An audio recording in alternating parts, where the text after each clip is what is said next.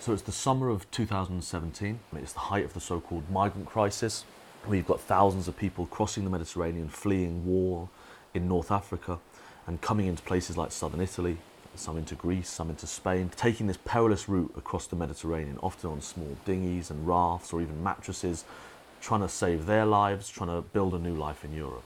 And this is when Generation Identity enter the scene. We will find the boat of the migrants empty, and when we will ensure that they are empty, we will sink it. And in 2017, they make the decision that they're going to try and raise money to rent a ship to get into the Mediterranean themselves and block the efforts of migrant rescue ships from major NGOs. If we find any boat of migrants full, we will call the Coast Guard, the Libyan Coast Guard, and they will drive them back to Africa. This is at a time when many people were dying making this journey, and what they attempted to do could well put lives at risk. We decided that they had to be stopped. So my name's Joe Mulhall, I'm Senior Researcher here at Hope Not Hate. Illibéral, qui n'est jamais que la démocratie tout court, s'organise fondamentalement autour de la notion de citoyen. Identitarianism is a far-right movement based in Europe. It started in France in around 2012. It actually traces its ideological roots back to a movement called the New Right, or the Nouvelle Droite, a French movement that started in the late 60s, in 1968, with kind of right-wing philosophers like de Benoit and Guillaume Fay. Mr. Camus, who is now 70, came up with the theory of the Great Replacement. His belief that the local French population is being replaced by Africans in a reverse colonisation. They created these ideas around what they called ethno-pluralism, essentially kind of a form of racial separatism. In Europe is what they wanted. Identitarianism was a youth movement that emerged in France and then spread across the continent. The most important kind of network in that movement was called Generation Identity.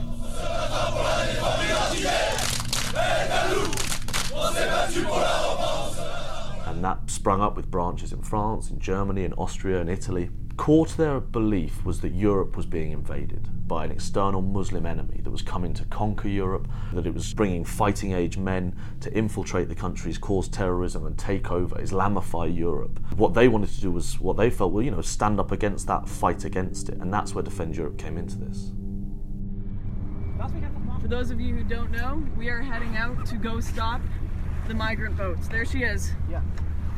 Lawrence Southern, someone we were looking at very closely, she was a big figure in the international alt-right, made a video in Italy where her and some people from Generation Identity had got a small rubber dinghy, gone out into a port and fired a flare and attempted to stop a major NGO ship from going out on a rescue mission. If the politicians won't stop the boats, we'll stop the boats. But there she is. Quick, get in front, get in front. Raise the flag, raise the flag, raise the flag. It catches the imagination of the international far right. No more! No more! Illegal immigration! No more! No more! Illegal immigration! No more! No more! Illegal immigration! Get in front! Get in front! Illegal immigration! We saw this video, we were utterly shocked by it. We could not believe that Generation Identity were going to do something so vile, and decided that we needed to get involved. We needed to do what we could to try and stop this. And what then starts is a major campaign that lasted both for us, but also other anti-fascist groups, other anti-racist groups all over Europe, determined to get involved in this, to try and stop this and make sure that they didn't have the capability to put lives at risk. Anything you guys want to say? Wenn die Regierung diese Boote nicht stoppt, dann werden wir diese Boote stoppen. Lorenzo? Se i nostri paesi non mandano indietro le barche, non fermano le barche, allora noi fermeremo le barche. Ja. I have no idea what that means. While this group that was engaging in this stuff is French, and there was Germans, and there was Italians and Austrians, the whole international far right, especially North Americans, start to talk about Defend Europe, start to raise money for Defend Europe. So the international anti-fascist movement decides that we need to work together and we need to wake up and we need to fight back. The group Sleeping Giants, which try and defund groups, start to do a big campaign which is around trying to get crowdfunding to stop this new boat, which GI were raising money for. People start writing articles all over Europe, local groups start writing letters to ports, etc. started the mission Defend Europe, we knew exactly that the mainstream media would do everything in their powers to distort our message and to slander us. And yes, they did. But eventually, Generation Identity successfully raised hundreds of thousands of euros, and they then go and get themselves a ship. And at the time, they're being very coy about it, not telling anyone, and we put all of our research efforts into tracking this boat down. We wanted to find out where it was based, who had rented it to them, and find out a bit more about their plans. The whole research team at Hope Not Hate is tracking these ships all over Europe, trying to find what we can, and we eventually trace the boat and track it down to Djibouti in Africa. And there's a small ship called the Sea Star. Instantly that we start then going, okay, how do we stop this ship making it up through the Suez Canal and into Europe where it's going to cause its damage? Once we've tracked it down to Djibouti, we start contacting all the port authorities and we start contacting the Suez Canal. We start to have wins early on. They raided the whole ship and it was really dangerous for our crew because Hope Not Hate created false allegations. They found nothing. Nothing was true, but with this huge campaign, this pressure of the media, they delayed our ship. We had to pay black market prices for fuels because all the people, of course, knew we needed them. Not only did we manage to track the ship down, we then managed to track its process as it goes through on its way to the Suez Canal, and we start to find really concerning things like it meeting up with other ships that had come out of the UAE, some of which had history of gun running, and all these kind of peculiar stories start to emerge. And we then get onto the ports in the Suez Canal and say we've got real concerns that this ship that's going to come through could partly be illegal, but also it could risk life when it gets into Europe. It wasn't a miracle that we got through the Suez Canal. It was a crazy act of planning, finding like bypasses, and now we are here in Cyprus. Yeah, most of the entire mission has been planning for backup plans because every single one seems to be thwarted. And we knew that every single day we slowed that ship down, we wasted Generation Identity's money. We might not be able to stop it getting to the Mediterranean, but the longer it takes, the more days it gets held at ports, the more money they're spending, the less time they have on that commissioned ship in the Mediterranean causing trouble. Once we'd found out the name of the ship, it was called the Sea Star. It had this kind of strange history that went back quite a while. It had changed its name numerous times. We start looking into the owner, but once we found out the guy was a convicted fraudster, it starts to make a bit more sense. We get ships stopped in the Suez Canal and it's held there for a while, but eventually it manages to make it through, which means then we have to move to the next stage of our resistance mission, which is making sure that it can't pick up Generation Identity in the ports of Europe. Currently this is just a crew that they have on the boat. A bunch of activists, backed by the supporters, shunned and stigmatized by the mainstream media, kicked by every bank and by PayPal, refused by every port, hammered by the migration lobby, investigated by government, falsely imprisoned and harassed by the authorities. Now this story starts to become international.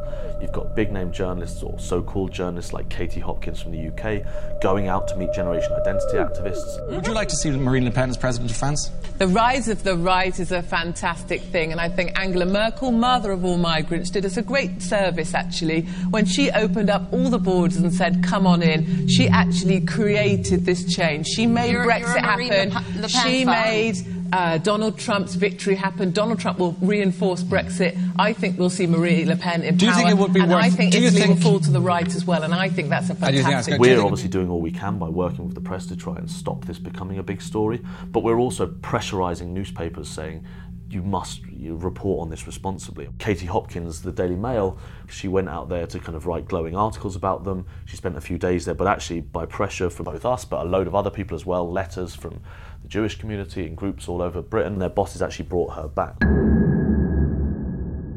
That said, the boat was by this point in the Mediterranean, and it was going on its way to pick up the Generation Identity activists that were moving down across Europe to meet the boat. Of the Cypriot police, and tomorrow, hopefully and finally, the ship will be ready and we will try the border crossing again. Fingers crossed we'll get on the ship. We don't manage to stop the ship at its first port, and Generation Identity board it, and they begin their mission, and they start to upload content from the boat saying that they're going out to monitor or disrupt refugee rescue missions. This has become such a big story. Martin Sellner, who's running the mission, is on television with Piers Morgan talking about how he's out there defending Europe, and it's really extreme stuff that should never have been on British television, but they got away with it.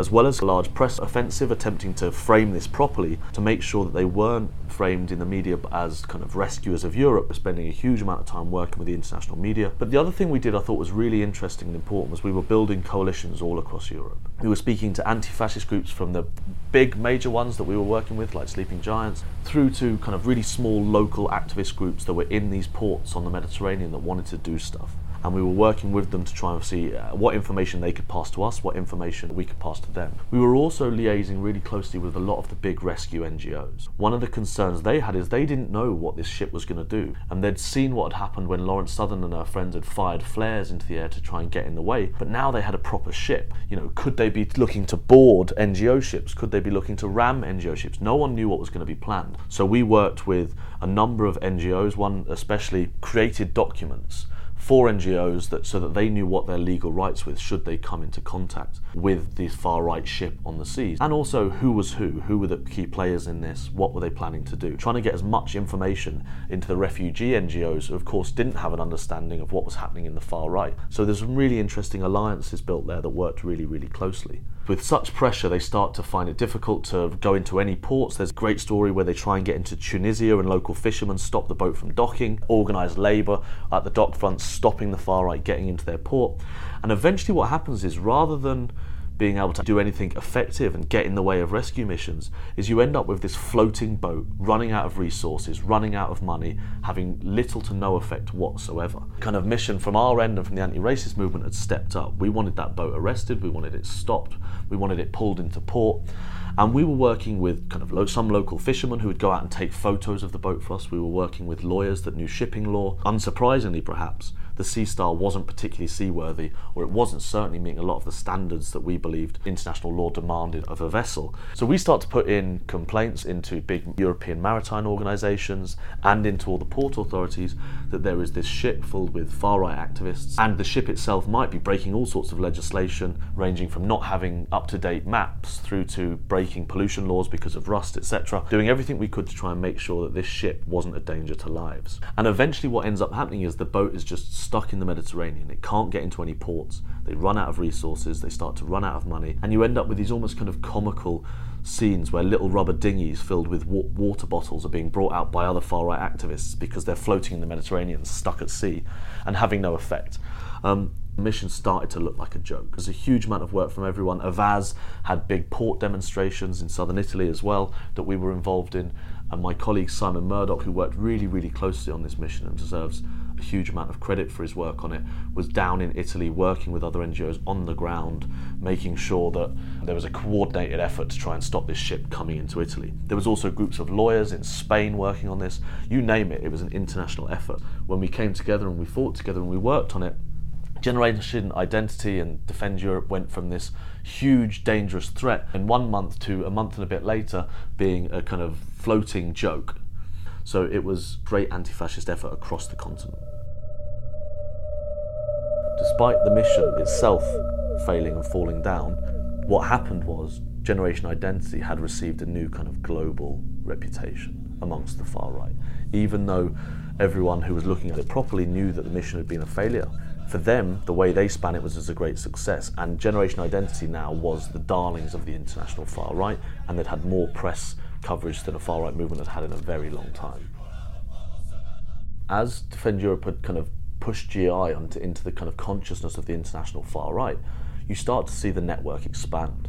It starts to go from its core, which is France, Germany, Austria, and it's expanded in Italy through Defend Europe, to start seeing a raft of new branches emerge, one of which, perhaps unsurprisingly, was a British or United Kingdom and Ireland branch. We knew straight away that this was starting to emerge. It was a group of young activists, and we felt it was important to get inside Generation Identity from the very beginning to find out what their plans were and what they were going to do in the United Kingdom.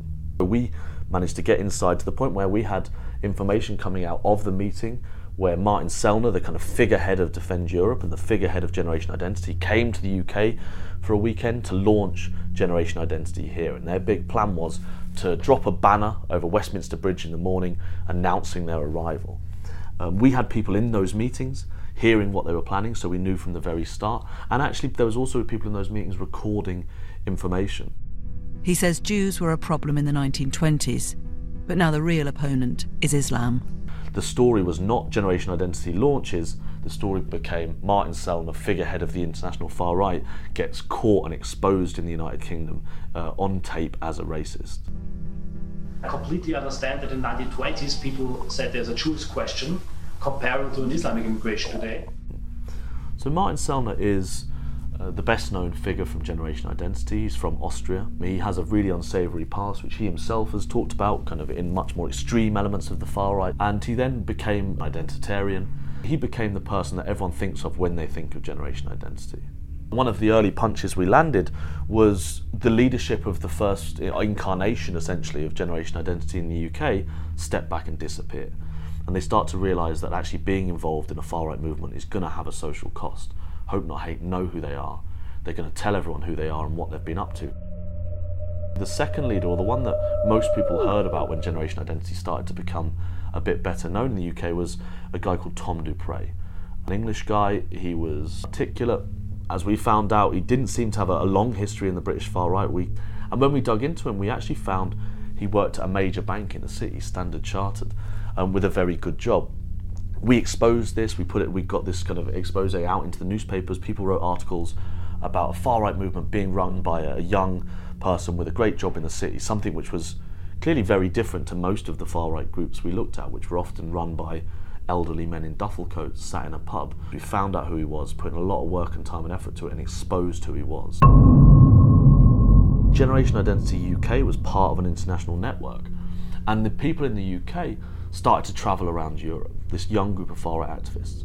We saw some of them. We travelled out and managed to find some of the British group active in Poland at the national demonstration, attended by neo-Nazis from all over Europe, and there was a contingent from Generation Identity went there. But you also see them travel to France for the international Generation Identity kind of meetups. You start to see them turn up in Halle in Germany. So this is a group of far-right activists in the UK, but with a really genuinely international outlook. The front-facing kind of figurehead in the UK, as I mentioned, was this Tom Dupre figure. But we were monitoring all of their events. We would go to all of them, or we would have people at them. And it became clear, or evidently clear after a bit of time, that there was a hand behind the throne. And this was a character called Tor Rasmussen, who ostensibly outward-looking was a relatively jolly, short guy from Scandinavia. But actually we thought we needed to look into him and find out a bit more about him. And actually the further we dug, the darker it got. Generation Identity say they're not violent, they say they're not extreme. And then we start to look into Tor Rasmussen and find a really dark history of far-right and very extreme far-right activism in Scandinavia. There was rumours that he'd been arrested for various violent acts or been involved possibly in violent acts. There was even talk of people being stabbed at events that he was at. There was people even putting up really extreme kind of racist or racial literature.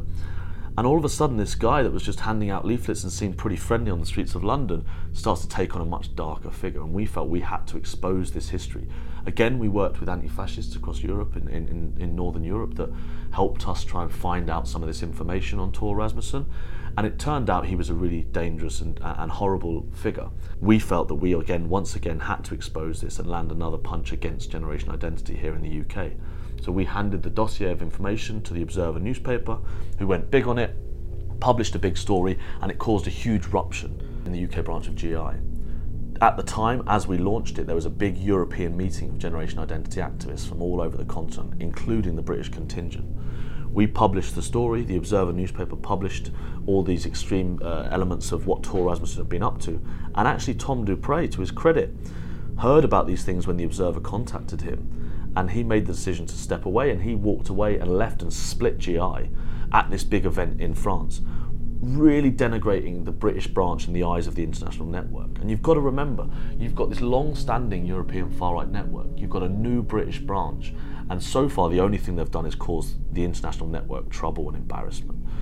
Martin Sellner turns up in London, he gets exposed. They then have a new leader, the new leader turns up, he leaves because once again the guy that had been brought in from Europe to look after the British branch, he gets exposed, he gets caught. Every time they felt they were getting a bit of momentum or headway, someone came in or we came in and produced information that we'd dug up that put them back in their box. Actually, for a period we felt that Generation Identity in the UK was probably about done. It was on its last legs. But it does manage to drag on for a period. We keep an eye on it. The whole anti-fascist movement keeps an eye on it. And a new leader emerges, a guy called Ben. Ben comes to be the new figurehead. They start to re-emerge. They start to have a bit more of a formalised regional structure with branches in London, branches in the Midlands and the Northwest, and you start to see some talk of the Southwest having an activist, Wales and Scotland, and things start to expand a little bit and professionalise a little bit. So we decide we need to look at them again. We do another big report on Generation Identity outlining who's who, why they're interesting, where they're strong, why they're dangerous and what they believe. And we start to again turn our focus towards Generation Identity. Then something happens which changes everything.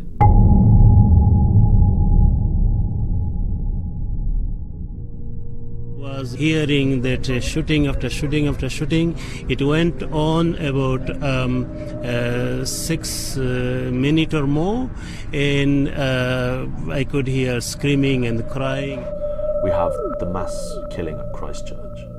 49 people are known to have died. Dozens more are being treated in hospital for gunshot wounds. Witnesses say at least one gunman opened fire on worshippers at the mosques as they were gathering for Friday prayers. Bit by bit information trips out that starts to link Generation Identity to the killer. The killer had called his manifesto The Great Replacement, a core tenet of Generation Identity thinking and policy and rhetoric. At first it emerges that he made donations to the French branch and to Martin Sellner and the Austrian branch, and then with time, despite endless denials, it becomes clear that there was also correspondence happening between Martin Sellner and the killer in Christchurch. This is so important, because for people like ourselves that have been saying for ages that Generation Identity and identitarianism is not as moderate as it sounds, it can be dangerous and it can risk lives. Here was the evidence. Here was an example of a movement that spent years saying we're being invaded and you have to get active to stop it. For some people, getting active to stop it meant let's wave a banner, let's go on a march. But clearly for some people, hearing that rhetoric about invasion and needing to stand up and stop it, that involved getting a gun and going into a mosque and killing a load of people. It exposed Generation Identity for what it was. It exposed the nature of far-right politics as extreme and dangerous. No matter how many newspaper articles in the press talked about cool hipster fascists, here we had a far-right movement with blood on its hands. This was an individual who had clearly been inspired by identitarian politics and was clearly a huge fan of Generation Identity as a network, so much so he gave money, going out and acting on this rhetoric, and the way he acted on it was killing people. So obviously, we were long been looking at the whole network, but once again it became evidently clear to us that the existence of Generation Identity in the UK was not acceptable to us. We had to redouble our efforts. We had to make sure that we had full coverage, that we were inside, that we knew what they were up to. We wanted to make sure that this ideology that was so dangerous that it resulted in mass killing wasn't active on the streets of the United Kingdom. I'm Jewish, I come from a Jewish family. My synagogue would always host these sort of food drives for asylum seekers, and so I was always taught to think of like myself and my family as like asylum seekers from the past. My name is Ben van der Merwe, and I went undercover in Generation Identity. So Ben found out some really, really interesting stuff. He spent a period inside Generation Identity, kind of online, getting information through their private groups and their private chats and handing it over to us, including kind of what they were planning, where they were planning it, and he actually even went and made videos for them, which was funny because it meant that we got all of the content that was being handed over. But also at this major event which he actually went to, which was their big yearly conference, he exposed a number of things. Once again he showed that Generation Identity attracts people with a really extreme background. I highlighted a number of people that had been involved in much more extreme elements of the British far right than Generation Identity, and also people that were speaking at the event, like Colin Robertson, or so-called Millennial Woes, who's the white nationalist extreme right YouTuber. My colleague Patrick Hermanson, who infiltrated the far right for a year, had spent quite a bit of time with Colin Robertson, and we knew all about him. But I think that we should be taking down names, because after the collapse, I hope that certain people meet their just deserts. But one of the things that really jumped out was 2 members of Generation Identity confiding in Ben that they were actually actively serving members of the British Navy. That took us back a little bit, not because there's not been a history of far-right activists in the armed forces, but because one of them actually said they were moving to a submarine, a nuclear submarine, to take up a new job. And we decided instantly and understandably that we did not want a far-right activist in the UK having a job on a nuclear submarine. There was just too much that could go wrong there for us. So we contacted the Navy, obviously, and we decided to blow the lid on this. We went to the Observer newspaper, to Mark Townsend, who published a number of articles, including the front page, exposing that there was members of Generation Identity actively serving in the British Navy. We started to see a split emerge where the European network, once again looking at the British branch as an embarrassment that had caused them another problem every single time they tried anything, the British branch made them look silly. The international branch and the big players break contact, or they demand that the UK is separated from the network. And all of a sudden you've gone from a British group which is interesting and important because it has links to this major European far-right network, to once again just being a group of young far-right activists sat in a room in the UK. Ben's work was really, really useful for driving that wedge through and once again kind of making it look like the British branch was incompetent and unacceptable.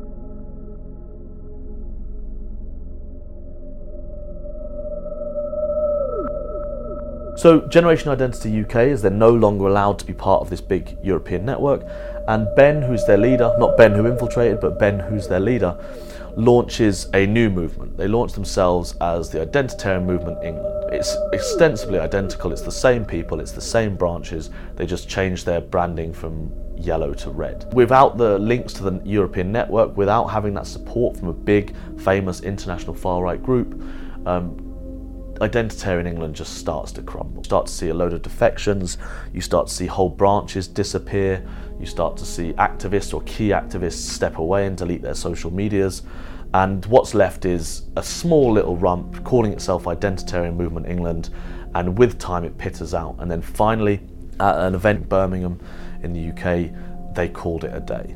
It was no great surprise that it had crumbled, but maybe everyone wasn't quite sure it was going to happen so quickly, but it was very welcome when it did. We had a great example of a far-right movement launching in the United Kingdom, and at every single stage being harried, being exposed, being infiltrated, being shown up for what they were, making sure that they couldn't get away with lying to the press or lying to the public about them not being extreme or not having horrible links. We found out every one of them when we told everyone about them. We never allowed them to grow as a movement, and Hope Not Hate obviously being central to that. Everything we found out, we landed another punch, and the result of that was they never got momentum, they never grew.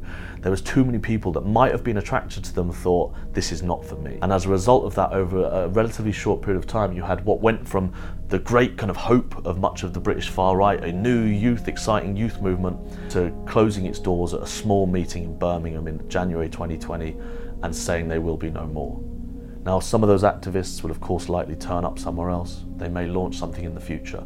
But right now it's one of those moments where we sit back and take stock and say, this really works, anti-fascism works.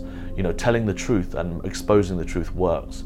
And we should all kind of have a brief moment, even if just a brief one, celebrating what everyone achieved.